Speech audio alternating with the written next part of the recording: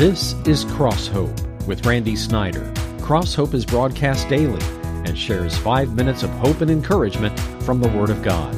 Our companion website is www.crosshope.org. Now, with today's uplifting message, here's Randy. Well, rarely do I use imaginary stories to convey a point. I began this message with an imaginary story. Picture a black limousine pulling up to your church, and a rich man and woman perhaps getting out, and people just fawning all over them. Here, please sit up here on the front, and asking people of a lower economic status to sit in the back. You'd say, how dare the people in that church do that? Well, that was what was happening in the early church. James writes about it in chapter 2. Some of you would say, well, who do you think you are to show favoritism like that? To show partiality and say, just because this rich guy comes in and you tell people to go to the back and him to sit up front. And what I'm telling you in an imaginary story happens to be what happened in reality in terms of the early church, where Christians were actually showing favoritism to people who had the nice jewelry. They had the designer labels of the day in their clothing, and people said, come on down, you sit up here, and if you're poor, you sit back there. Ironically, in churches in America today, the most prized seats are the back rows. So you people, you're the most fortunate back there that have got the back row. And today we're going to study a passage that, I'll be honest with you, I cannot remember anybody ever hearing a message from this topic, from James 2, where we're preaching through the book of James about the sin, and it is a sin, by the way, of showing favoritism. You may not think showing favoritism is a sin. You may not like it when you see it, especially if you're a victim of it in the wrong way. But the Lord says this, it's a sin that deserves to be judged. And we become a lawbreaker because we practice the sin of showing favoritism. Well, without any further delay, let's read it together. You just follow along as I read. It goes like this: My brothers, as believers in our glorious Lord Jesus Christ, don't show favoritism. Suppose a man comes into your meeting wearing a gold ring and fine clothes, and a poor man in shabby clothes also comes in. If you show special attention to the man wearing fine clothes and say, here's a good seat for you, but say to the poor man, you stand there, or you sit on the floor by my feet, have you not discriminated among yourselves and become judges with evil thoughts? Listen, my dear brothers, has not God chosen those who are poor in the eyes of the world to be rich in faith and to inherit the kingdom he promised those who love him? But you have insulted the poor. Is it not the rich who are exploiting you? Are they not the ones who are dragging you into court? Are they not the ones who are slandering the noble name of him to whom you belong? If you really keep the royal law, which is the king of all laws, found in Scripture, love your neighbor as yourself, you are doing right. But if you show favoritism, you sin. If you show favoritism, you sin and are convicted by the law as lawbreakers. I want you to listen to this verse. I'll just quote it to you from Leviticus 19:15. It says, don't show favoritism to somebody just because they're poor. And don't show favoritism to somebody just because they're rich. Judge fairly. That was the Levitical law in the Old Testament, Leviticus 19:15. You don't show partiality to somebody and say, hey, he's poor, let's cut him a deal here. She's rich, let's give her special consideration. Neither. The Bible says you judge fairly, impartially. Well, may I tell you what's unusual about this passage of Scripture? After I gave this message, I had a number of people say this: I've never heard a message preached from that passage in James 2. Well, I had never heard a message preached from James 2. Maybe it will speak to you about something that you've never thought about before, of showing favoritism in the body of Christ because of money, because of status. Part 2 tomorrow on Cross Hope. That's crosshope.org.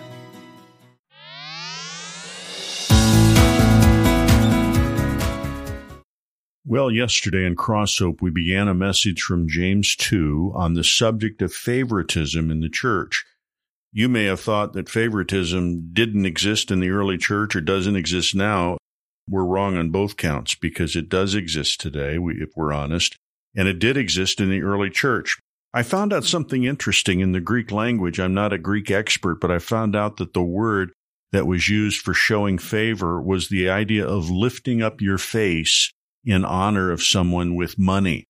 And the opposite of that, of course, would be to look down on someone because of their lack of money. That's what we talk about all this week on Cross Hope. Let's continue with part 2 today. When I ministered in Columbus, Ohio, I met a businessman who was very successful. He was not a member of the church, but somehow at some social gathering, I met him at a banquet or something, and he was telling me his story. He said, I grew up in a lower middle class family in Ohio. And he said, then as I began my business in my 20s, it took me 10 years to build my business. And he said, now I'm quite wealthy. And I went by his home later and saw that he lived in a home that I would say would easily sell for $1 million. I mean, it was a beautiful home. And here's what he told me. He said, when I came into all this money, 2 things happened. I had cousins call me. I never knew were my cousins. People call him and say, hey, I'm your cousin Frank. I'm your cousin Bobby. I could use some help with a business idea, a business venture. And then he said, I had other people in the family, he said, this was the hard part for me, that never spoke to me again once they found out I had money. And then he leaned over at this banquet. He said, so if you ever come into a lot of money, don't tell anybody. And I said, I don't stay up nights worrying about it, so it's not exactly high on my list of probabilities. But he was experiencing discrimination in reverse, both ways because of his money. I want to begin by looking at verse 1 because there's a thought in here that I've never heard anyone talk about. Can we bring up verse 1 of the text? My brothers, as believers in our glorious Lord Jesus Christ, don't show favoritism. I want to talk about the word believers. I oftentimes will refer to somebody not as a Christian, but as a believer. Something wrong with that? No. Is there something wrong with calling them a Christian? Not at all. But more often than not, I think in my conversational experience, I will say, he's a believer, she's a believer. Because that has such dramatic implication to me to say a man or a woman is a believer. Let me tell you what it means to say you're a believer. You believe everything that Jesus Christ claims for himself. When Jesus said in the Gospel of John, I am the way, the truth, and the life, a believer says, I believe that. When Jesus said, I am the resurrection and the life, he that believes in me, though he were dead, yet shall he live, you happen to say, I believe that. And let me tell you when you will believe that verse more than any other time, when you say goodbye to somebody you love. And you will decide maybe at that moment that more than any other time, I do believe that Jesus Christ is the resurrection and the life, because intuitively you know inside your heart that the only way you're going to see that parent again, the only way you're going to see that loved one again, that brother or sister, that child again, is because of Jesus Christ. I hope you know that. Because one grave is empty, I have hope. And that's the grave of Jesus Christ. Because one grave is empty, I have hope of seeing loved ones again, and so do you. Well, we live in a culture where people talk about discrimination, and we're used to associating that word with race discrimination. What about status or money discrimination? Have you ever felt discriminated against because you didn't have the right amount of money in the checking account? I think you know where I'm going with that. We'll continue tomorrow on Cross Hope. That's crosshope.org.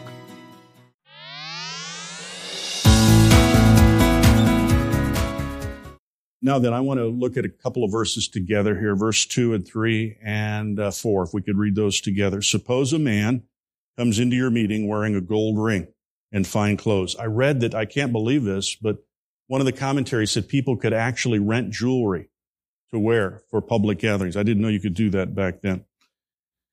And a poor man with shabby clothes also comes in. If you show special attention, verse 3, to the man wearing the fine clothes and say, here's a good seat for you, but say to the poor man, you stand there or sit on the floor by my feet. Have you not discriminated among yourselves and become judges with evil thoughts?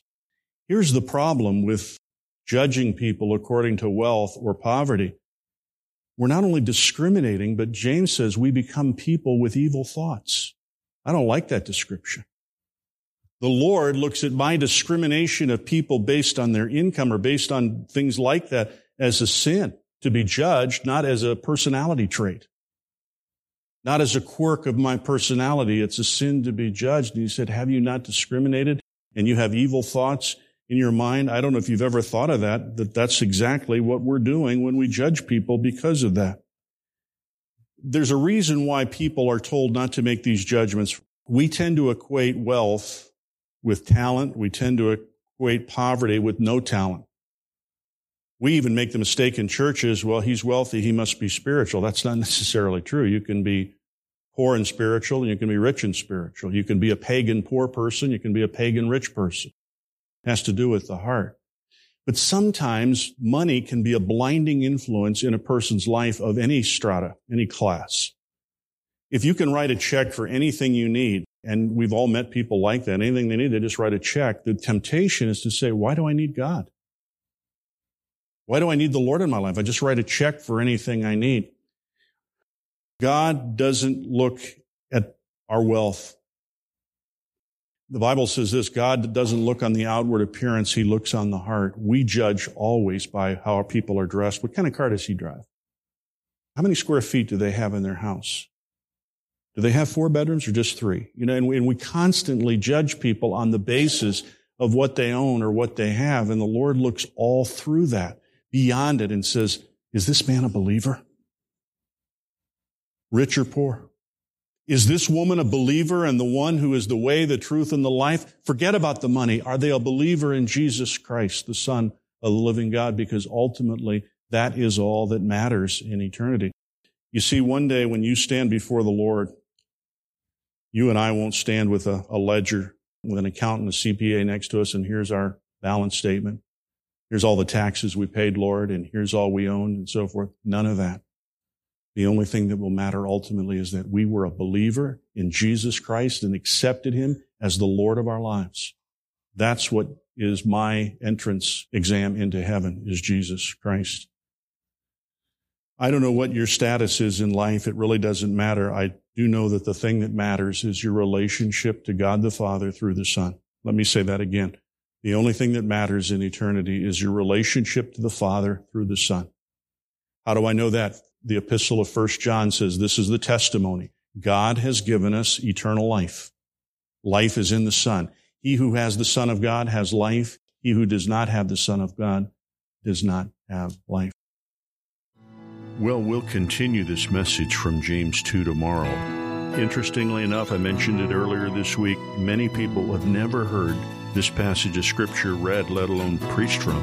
We're doing so all this week on favoritism in the early church. Our website is crosshope.org. That's crosshope.org.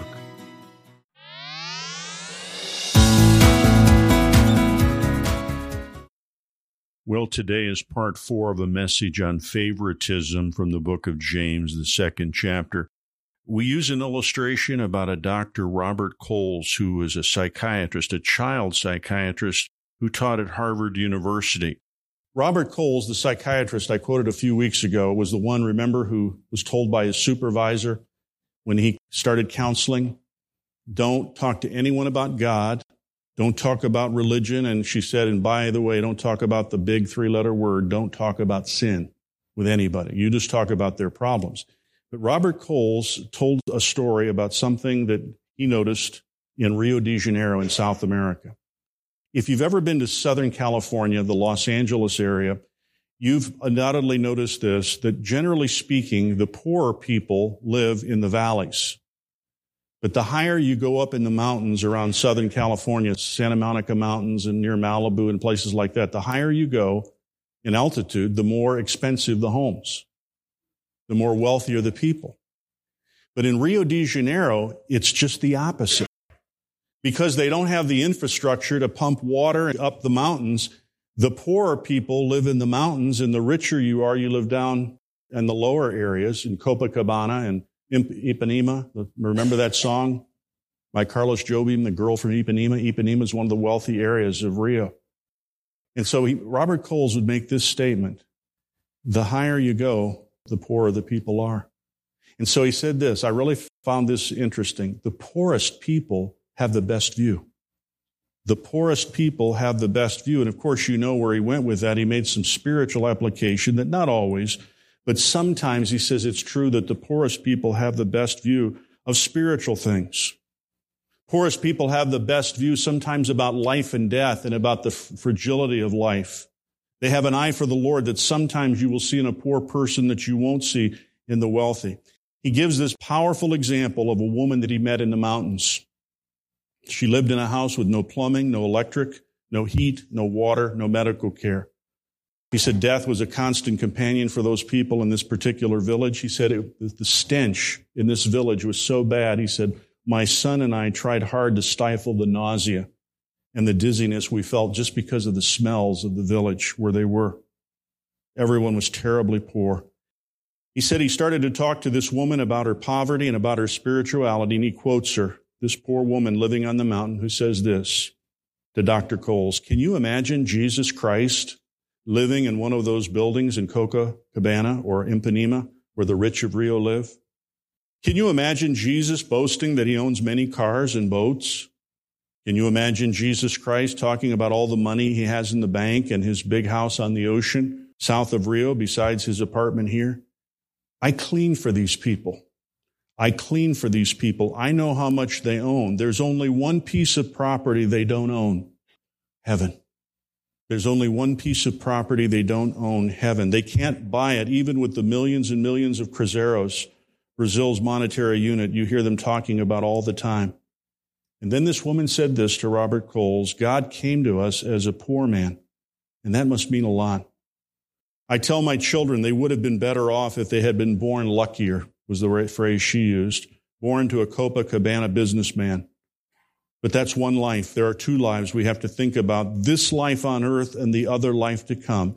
And then Robert Coles, the psychiatrist, says this, I doubt the most sophisticated theologian could put the matter much better. Well, we conclude this message tomorrow on Cross Hope from James 2 on the subject of favoritism in the early church. Our website is crosshope.org.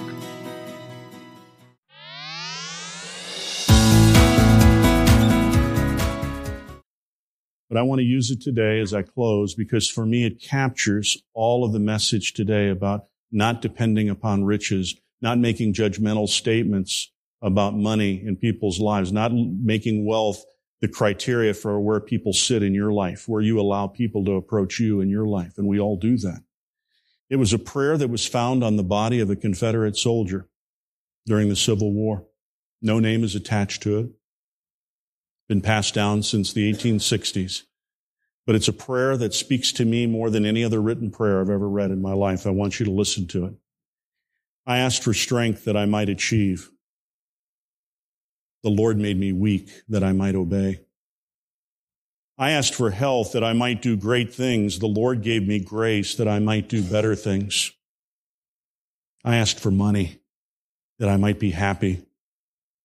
I was given poverty that I might be wise. I asked for power that I might have the praise of men, but I was given weakness that I might feel the need for God.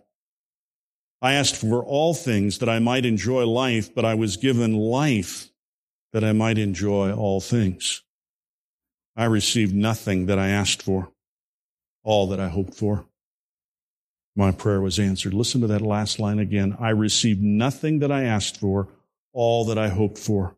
My prayer was answered. Folks, heaven isn't based on what you own. And I don't automatically assume that because a man or woman has a lot of things that, they're living right. They could be living very wrong. Any more than I assume that if a poor person is poor, they're living wrong or living right. It has nothing to do with that. It has to do with what's in the heart.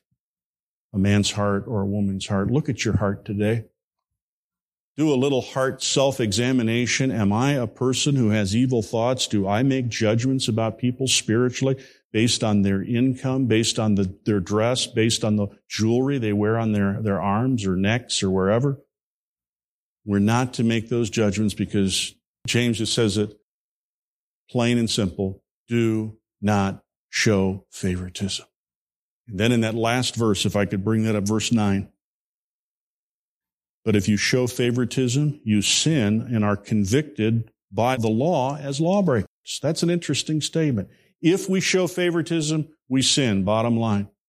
And all it takes for me to be a sinner and for you to be a sinner is the breaking of one law. The analogy that D.L. Moody used to use was this. If a man's hanging over a cliff holding onto a chain of 10 links, how many links in the chain need to break before he falls to his death? 1. That's all that has to happen. He doesn't have to have 3 links or 5 links break, only 1 link. And so it is, if I violate the law according to James in one area, I'm a lawbreaker. In the next passage that we'll study next week, he mentions the sin of murder and the sin of adultery and mentions other sins and said if we commit one sin, we're guilty of violating the entire law. That's why we need Jesus. You need Jesus not to make you a better person. You need Jesus because of forgiveness. You don't need Jesus in your life just so you'll be a better father and husband. You need Christ in your life so you can be forgiven. So do I. So does the person sitting next to you. That's the reason we need him. He's the only hope of forgiveness. He's the only hope of life in a dying world. He's the only hope in poverty. He's the only hope in wealth because he is hope. He is the way, the truth, and the life. Let's pray to him right now. Well, this series in the book of James continues next week on Cross Hope. If you've never looked at a portion of our website known as Visual Stories, may I encourage you to do it this week? That's crosshope.org. One word, crosshope.org. You've been listening to Cross Hope with Randy Snyder.